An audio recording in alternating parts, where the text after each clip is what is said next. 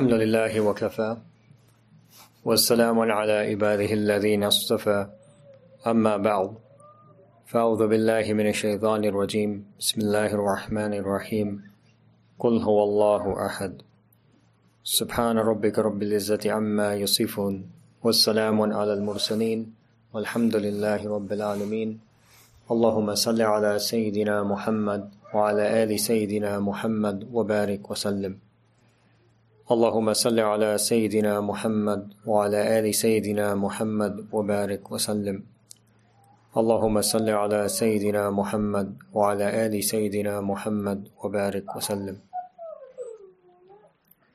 Over the past few weeks, we've been talking about various aspects of the traveling the path to Allah subhanahu wa ta'ala.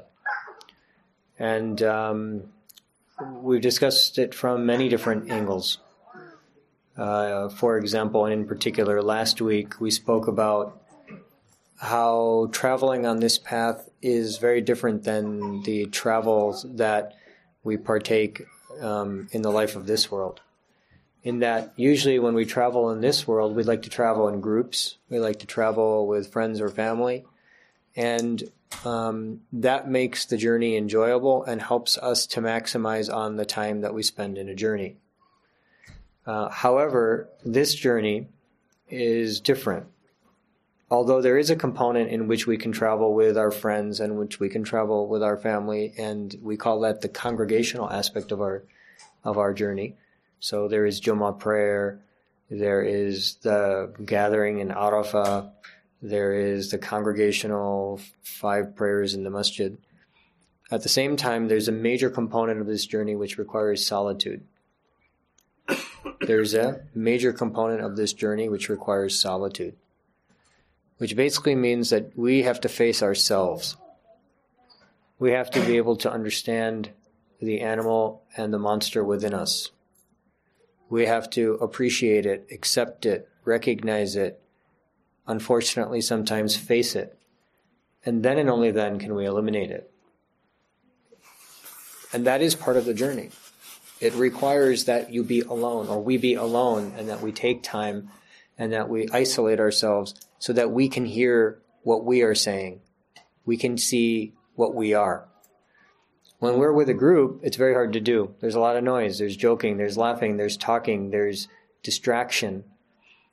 When we are with a group, we look at many things and we see many things, but it's hard to reflect on ourselves. But when we're alone and we spend time with ourselves, then we learn who we are. We see ourselves for what we really are. We hear who we are. We hear what our heart says. And that is essential in this journey. Until we recognize who we are, we can never change. How can you change something that we don't understand what it is to begin with? Any person will tell you that if you want to make a change, you have to first understand what the thing is that you're changing.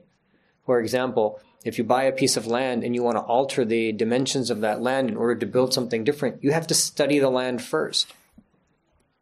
When we were making the plans for the masjid, the new masjid that we're constructing, we purchased a piece of land. We didn't just purchase a piece of land and all of a sudden you make a building. Then they studied that land. Why do you have to study the land? You're getting rid of what's on that land. That's actually the reason you have to study that land. You want to make a change. So you have to study the land. What are the dimensions of the land? What are the characteristics of the land? What is the soil condition of the land? And they would dig deep into the ground, pick out little samples of soil and study what is underneath that land. Then, based on that, they would say, this is what the changes we can make, this is the changes that we cannot make. So, for us as well, if we don't recognize and face our own weaknesses, if we don't give silence so that we can actually hear who we are, if we're always talking and we never listen, how can we ever understand who we are? How can we know that I have a problem speaking too much, I have a problem exaggerating, I have a problem lying, I have a problem deceiving, I have a problem cheating, until there's silence in which we can hear ourselves doing those things. If we're always talking, we're always texting, we're always distracted, then that whole self-diagnosis disappears. We don't even know that there's a problem because there's so much noise. It's when there's silence that a person then begins to recognize the smallest vibration that exists somewhere. If it's very loud all the time, you don't know if the fan is making a noise or not. Or maybe the blower is making a noise. But when it's totally silent, then you can begin to hear all these things. So silence is required to be able to pick up on the subtleties of what's actually happening. But there's no silence in this world anymore. Even when there's silence, there's still noise. It's just amazing. Even times of silence have become full of noise. Even if the person's absolutely silent in a corner, they're still typing away on the screen. Even that silence has become full of noise. If a person's in the car, they feel like they have to be listening to something constantly. It's either the news, or it's some song, or it's some story, or it's some, maybe they'd put on some Islamic thing, whatever it might be. But people are so used to noise that if it's quiet, they can't take it anymore. But actually, this path is the opposite. It requires us to be alone and to silence all of that noise from the outside, no matter what it is. We don't need to hear what people have to say about the world. We don't need to hear what people have to say, and people say, I have to listen to this talk and that talk and this talk. And I'm not saying that you shouldn't benefit yourselves, we shouldn't benefit ourselves from talks, but if it's constant, then it's just a noise as well. This path requires some degree of silence. It requires some degree of solitude. It requires some degree of an individual sitting, isolated, and reflecting on themselves. Now, the pinnacle of that occurs in itikaf. People go for itikaf, they spend 10 days in the masjid. The idea was at the time of Rasulullah ﷺ that even that would be silent. That would be particularly silent, actually. In this day and age, even the itikaf, we've had to bring up the volume so that people feel comfortable. Otherwise, they won't come. If I tell everybody sit quietly in a corner, no one's going to come. You have to create noise, and you have to show people that there's some excitement, then they show up. That's just the world that we live in, unfortunately. The reality is that this path, for any person that desires to pursue it, requires some degree of silence and solitude. And that is embedded already in the deen. We don't have to add it, it's already embedded in the deen. As I mentioned, waking up in the middle of the night and praying, it's an opportunity for silence and solitude. It's an opportunity for silence and solitude. And some of the greatest progress that the people on this path make occurs at that time. Some of the greatest progress that the people on this path make occurs at 2 in the morning, 2:30 in the morning, 3 in the morning. Why? Because there's absolute silence at that time. The vast majority of creation is asleep at that time. And then a person begins to hear what their needs are. They begin to recognize what their weaknesses are. They begin to see themselves for who they truly are. That's when a person then turns to their Lord. If everyone thinks everything's fine, then why would we turn to our Lord? It's in that desperation when we begin to recognize how weak we are and how limited we are that we can powerfully turn towards Allah. So that should be very, very clear. Now, that was last week's discussion. I was just summarizing to bring everybody up to speed. The next angle that I want to mention concerning this path is that on this path, because it's a journey, it's scenic. And as a person makes this journey, they will experience certain things along the way.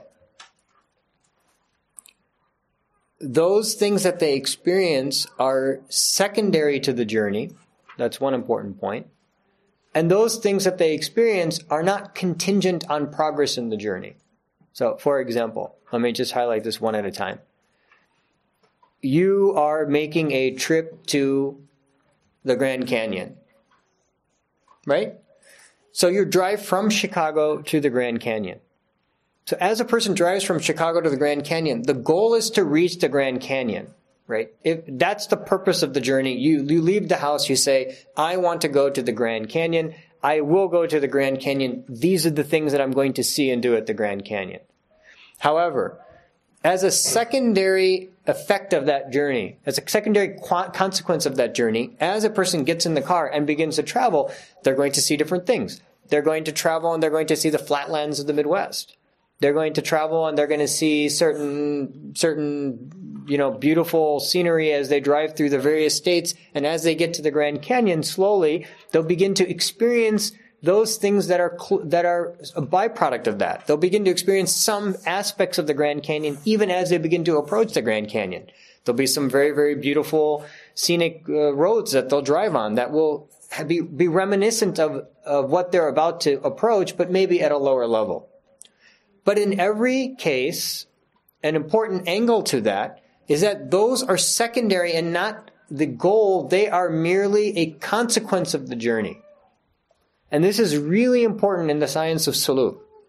So what happens is a person begins to make a journey towards Allah subhanahu wa ta'ala. Okay? They have a combination of solitude and they have a combination of solitude and congregation. They're regularly and consistently putting fuel in the tank, which is another component. Maybe we'll talk about another day. They're moving forward, they're progressing, and eventually they're beginning to make their journey. Now, as the journey is progressing, there will be certain consequences. For example, a person may experience A, or feel B, or develop C, or whatever it might be. However, that angle of the journey and all those effects are merely secondary. They are not the goal of the journey.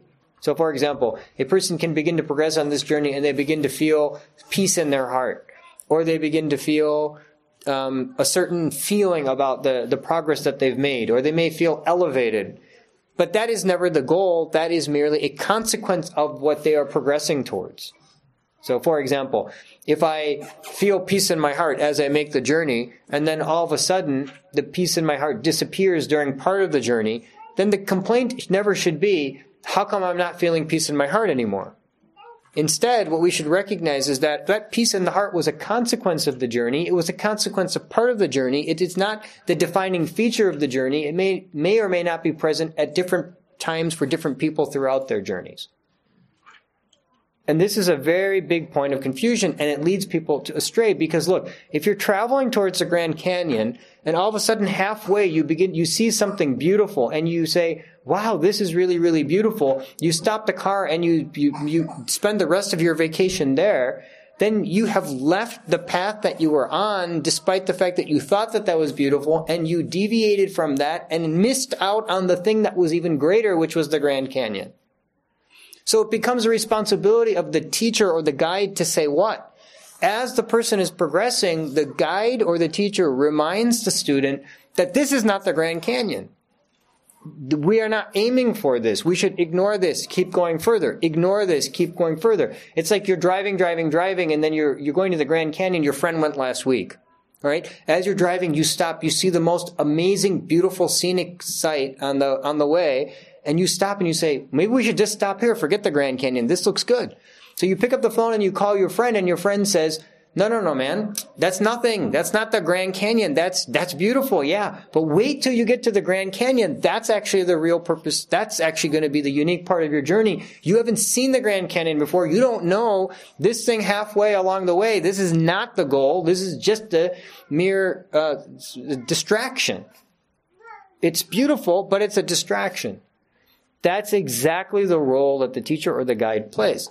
As a person is progressing, they sometimes say, well, I'm experiencing this, I'm experiencing that, this is happening, that's happening. And the reminder is, don't get caught up in the current of that feeling. Don't think that somehow because you're experiencing that feeling that you're done and you can relax. There's much, much more, but you need to travel past this point. And that is the benefit of having a teacher and a guide, because they've traveled that path and now they're guiding somebody on that path as well. So that's one aspect of understanding the experiences on this journey. Now beyond that, the second thing that you should realize is that when you make a journey, sometimes it's day and sometimes it's night. Sometimes it's day and sometimes it's night. So what does that mean? If you're driving to the Grand Canyon during the day, you're looking out the window and you say, wow, ooh, ah, look at all this. All right? But then when it becomes night, you can't see any of that. In fact, it's usually pitch dark, because usually in those places of the country, they don't even put lights. I remember I was in Phoenix over winter break, and there was a really bad rainstorm, and we were driving back from Sedona to Phoenix. Sedona is like one of the most beautiful places that you can go to in the United States. And I was driving back from Sedona to Phoenix, and then there was this rainstorm, and we were driving back, and nobody's on the road because nobody leaves Sedona at night. We left at night. People usually leave during the day. Nobody leaves at night because they know there's not much light, and they also know that the scenic drive, you lose it. And as we were driving back, there was no lights, and I had such a hard time driving back because there were no lights, and I was thinking, how can anybody drive on this? On top of it, it's raining. I have the high beams on. I'm trying to follow trucks or cars that are bigger because I don't know anything about those roads.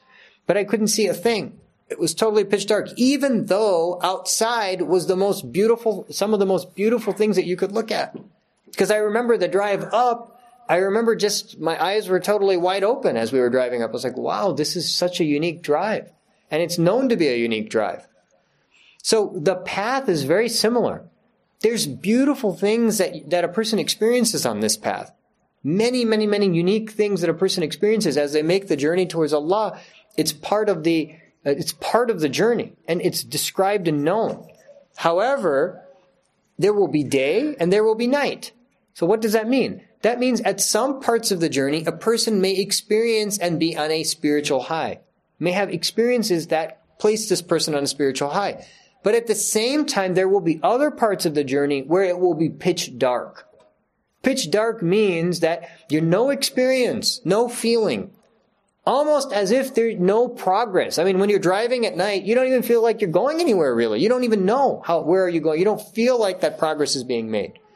But it doesn't matter, because a consistent effort, meaning a consistent foot on the pedal, and constant refueling of the gas tank, a person will be progressing. They are progressing, but they can't see it sometimes. So, because we know, right, just as part of our description of this journey, because we know as part of our description of this journey that there is day and there is night, then as there is day and as there is night, each person will experience different things at different times, and they are not contingent upon the person that's next to you, because the person that's next to you is traveling on a different part of the path at a different phase in their life. So, for example, sometimes people say, well, I'm traveling on this journey, but I don't feel anything. I don't feel anything. So the answer is, so what? Why? You have to feel something every single moment of the journey? It's not designed that way. So why is that important to know? Because people who don't feel anything, then they feel desperation. Then they feel like they should quit. Then they feel like they're not making progress. But in the end, progress is being made if the person is being consistent. It's not that, I must not be doing my dhikr right. Allah subhanahu wa ta'ala may not want me to get near to Him, which is just an absurd thought. But this is the type of thing that shaitan plants in the mind of the person that's traveling along this path, that, I'm not progressing. Allah doesn't want me to become near to Him. I'm not as special as my neighbor who appears to be progressing. Look at all the tears coming down his eyes, and my heart is as hard as a rock. Okay? So, each person is different. Each person is in a different phase of their journey. Each person experiences the journey differently. And the sign of progress is not the experience of what you see out the window. It's getting eventually to the goal. So how do you know that you're getting to the goal? The person that's getting to the goal begins to appreciate the foundation of what the goal is, which is the person sees that the sunnah comes into their life. They see that the sharia, or the things that please Allah become pleasing to them, and the things that displease Allah become displeasing to them. The person begins to see that the akhirah becomes more important, and the dunya becomes less important. These are the signs that a person has made progress on the path. And we all need to see that. We all need to see the signpost that Phoenix 100 miles away, Phoenix 50 miles away, Phoenix 20 miles away. Yes, that's necessary. Even in the night, that's necessary for a person to know that they're on the right path. However, it's not necessary that a person is going to feel A, a person is going to feel B, a person is going to have these deep spiritual experiences. Everyone is different. Everyone's traveling at a different phase, at a different time, on a different part of the path. Now, beyond that, there's another angle to this journey, which is that just as when a person makes a journey, they may have a window seat or they may have an aisle seat, and the experience is very different depending on whether you have a window seat or an aisle seat.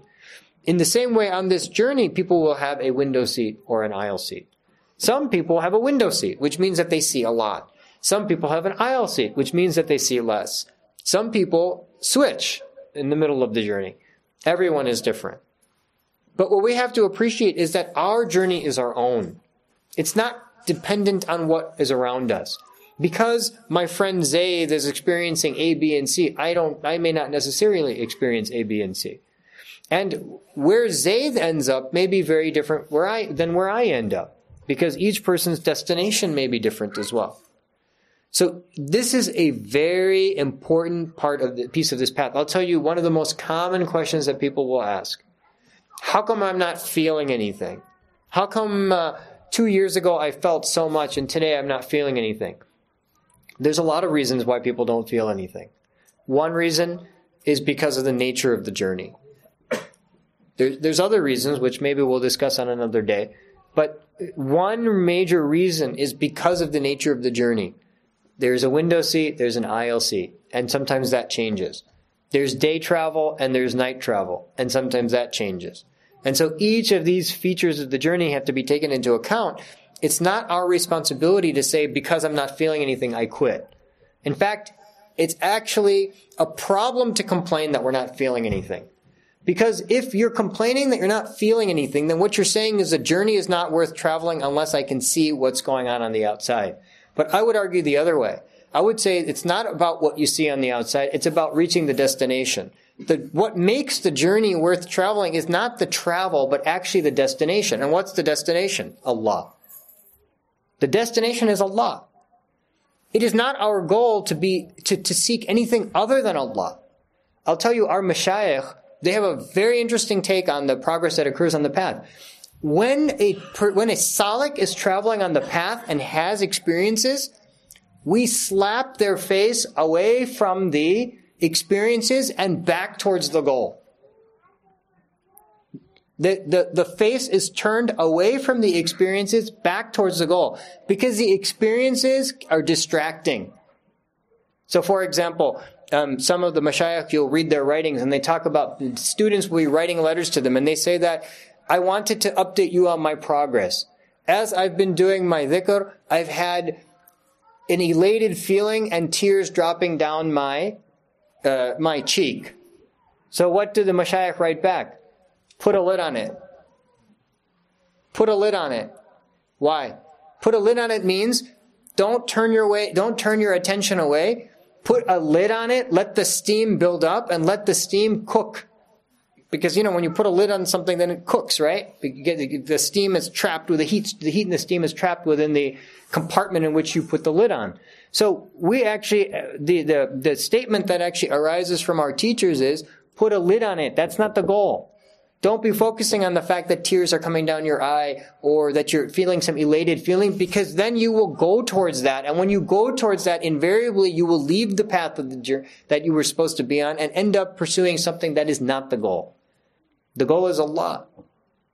And the sign that a person is approaching Allah is that the sunnah becomes beloved to them, and that those things that are pleasing to Allah become pleasing to them. Those things that are displeasing to Allah become displeasing to them, and they begin to value the permanent abode that Allah has created and begin to devalue the low life that Allah has provided for us in this world. The lower life that Allah subhanahu wa ta'ala has provided for us in this world. This is a place that is a test. It is a breeding ground for the akhirah. And the person begins to appreciate that and begins to live their life accordingly. So this is a whole other angle of the journey. And this is something that we should appreciate. It's a commonly asked question. We are not seeking feelings. We are seeking Allah. And the sign of progress is not feelings. It is doing the things that please Allah. And if a person makes feelings the goal of this path, then they will create a new path. And you will look through our history and you will see that many people on this path have created deviations from this path because they were seeking the feeling instead of Allah. It's a very common problem. And it's something that we should be extremely aware of. In this day and age, maybe the problem is less because people don't have those feelings. We live in a time in which feelings have been dampened because of the fact that silence doesn't exist and distractions are so common. Regardless, it's very important for us to define the journey before we take it and to understand the phases of the journey as we're going through them. We ask that Allah subhanahu wa ta'ala make us among those who are always focused like a laser on the end goal of becoming near to and approaching our Lord. We ask that Allah subhanahu wa ta'ala make us among those for whom the sunnah is beloved, and we ask that He make us among those for whom the akhirah is the end goal and the dunya is appreciated for what it truly is. Wa akhirat da'wana anil hamdulillahi rabbil alameen.